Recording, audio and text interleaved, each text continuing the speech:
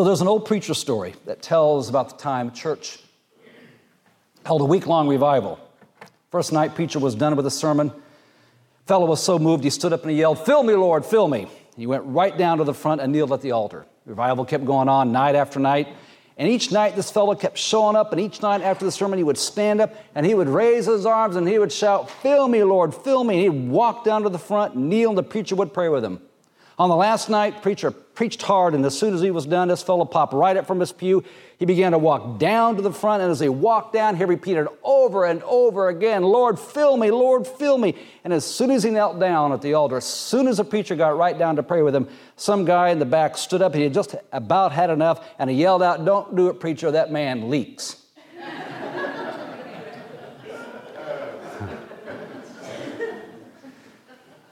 Now, I don't know the theological correctness of that story. Maybe both guys are right. The fellow going forward was certainly right to open himself up to God's presence and grace. On the other hand, the other fellow wasn't too off the mark by naming the fact that this guy seems to be, in his words, leaking all that God is filling him up with. And maybe in the simplicity of the story, that's one of the takeaways. One of the takeaways is that we really do leak. In other words, that we were never designed and created to run on a never-ending supply of energy. We may think that we're the Energizer Bunny, but none of us are. We can probably all attest personally that it's not possible to just keep going and going and going and going and going. Eventually, we wind down. We eventually run down. We eventually lack the necessary energy we need in order to do life. Now, energy is an interesting term. To different folks, it probably means different things. For some, it's what runs your house, it's what runs your appliances. For others, it's having this capacity to get stuff done. And you may say, "I didn't have much energy, but I took a nap, and now I have more energy." And in that sense, it's physical energy. But for others, it's a bit deeper. It's energy at the soul level.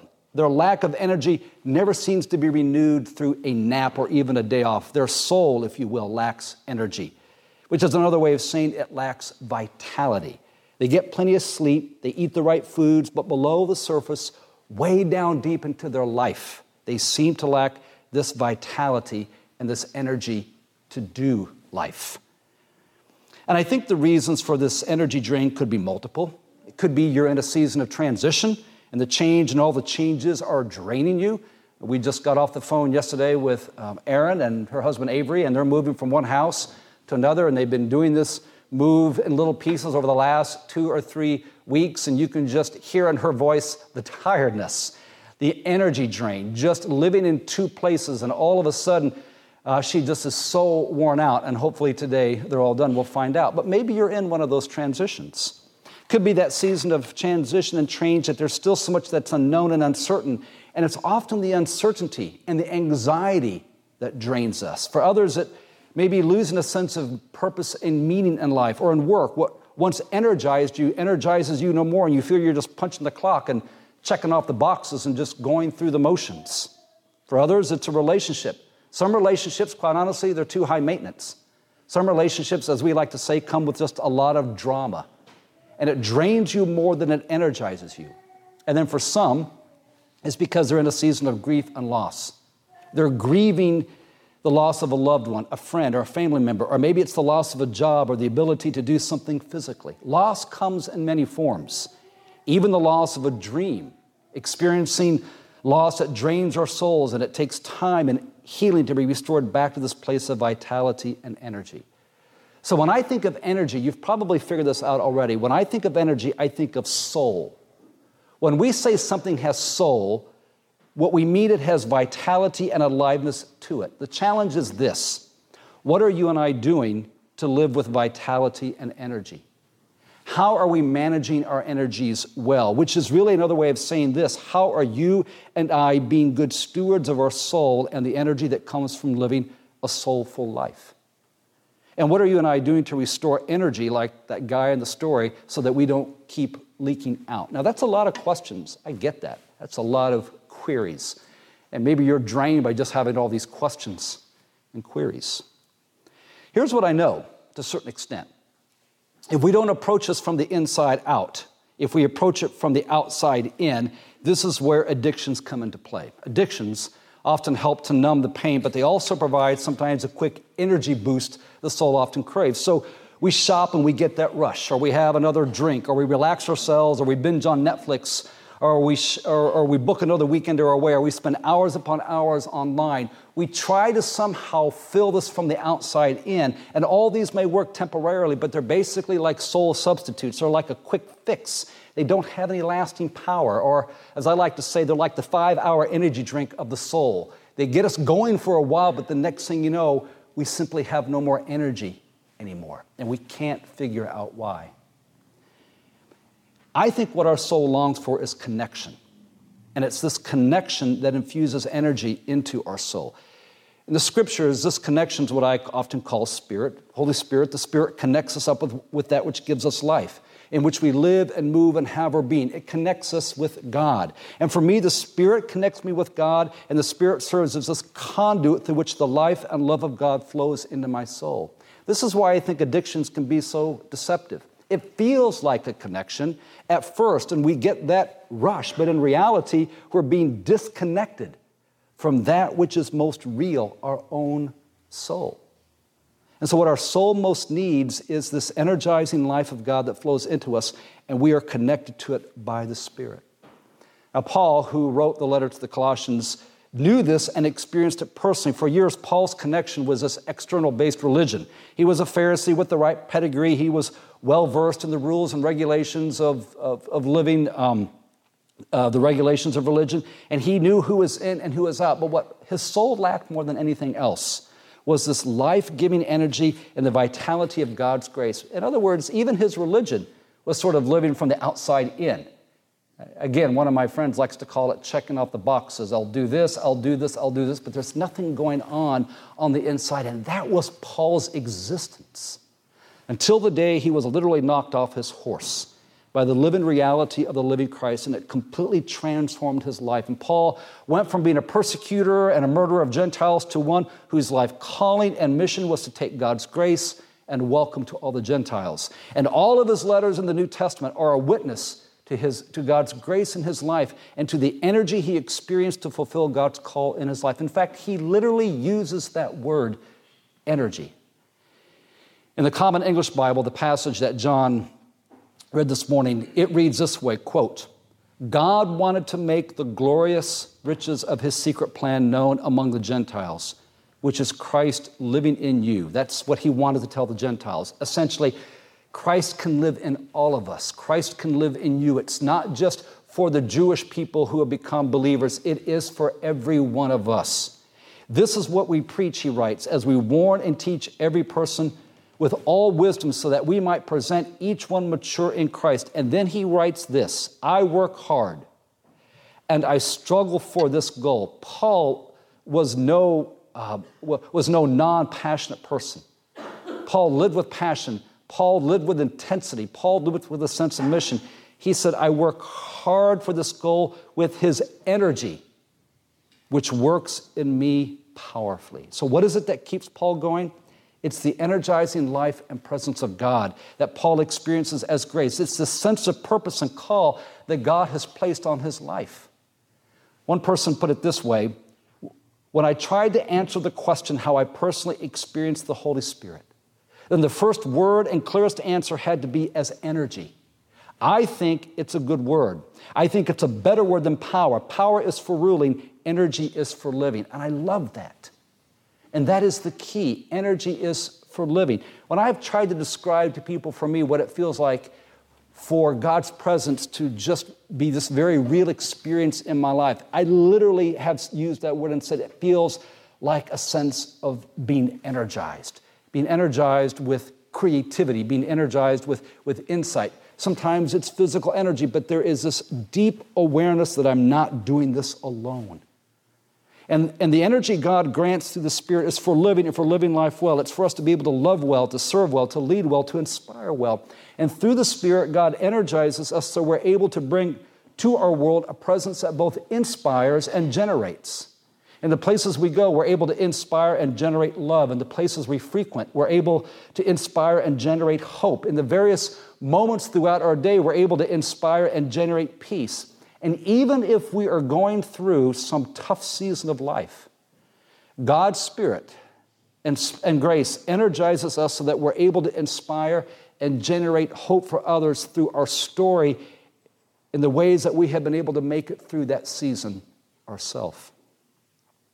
There's a pastor and author, Kai Nielsen, who writes this, quote, "I'm convinced it's possible to discover the wellspring of God's creative energy by intentionally and purposefully opening ourselves to it and letting it expand our capacity for more vital living. Creative energy empowers our lives, allows us to interact more energetically with others, and connects us more intentionally with all of creation." So in a sense, I would put it this way.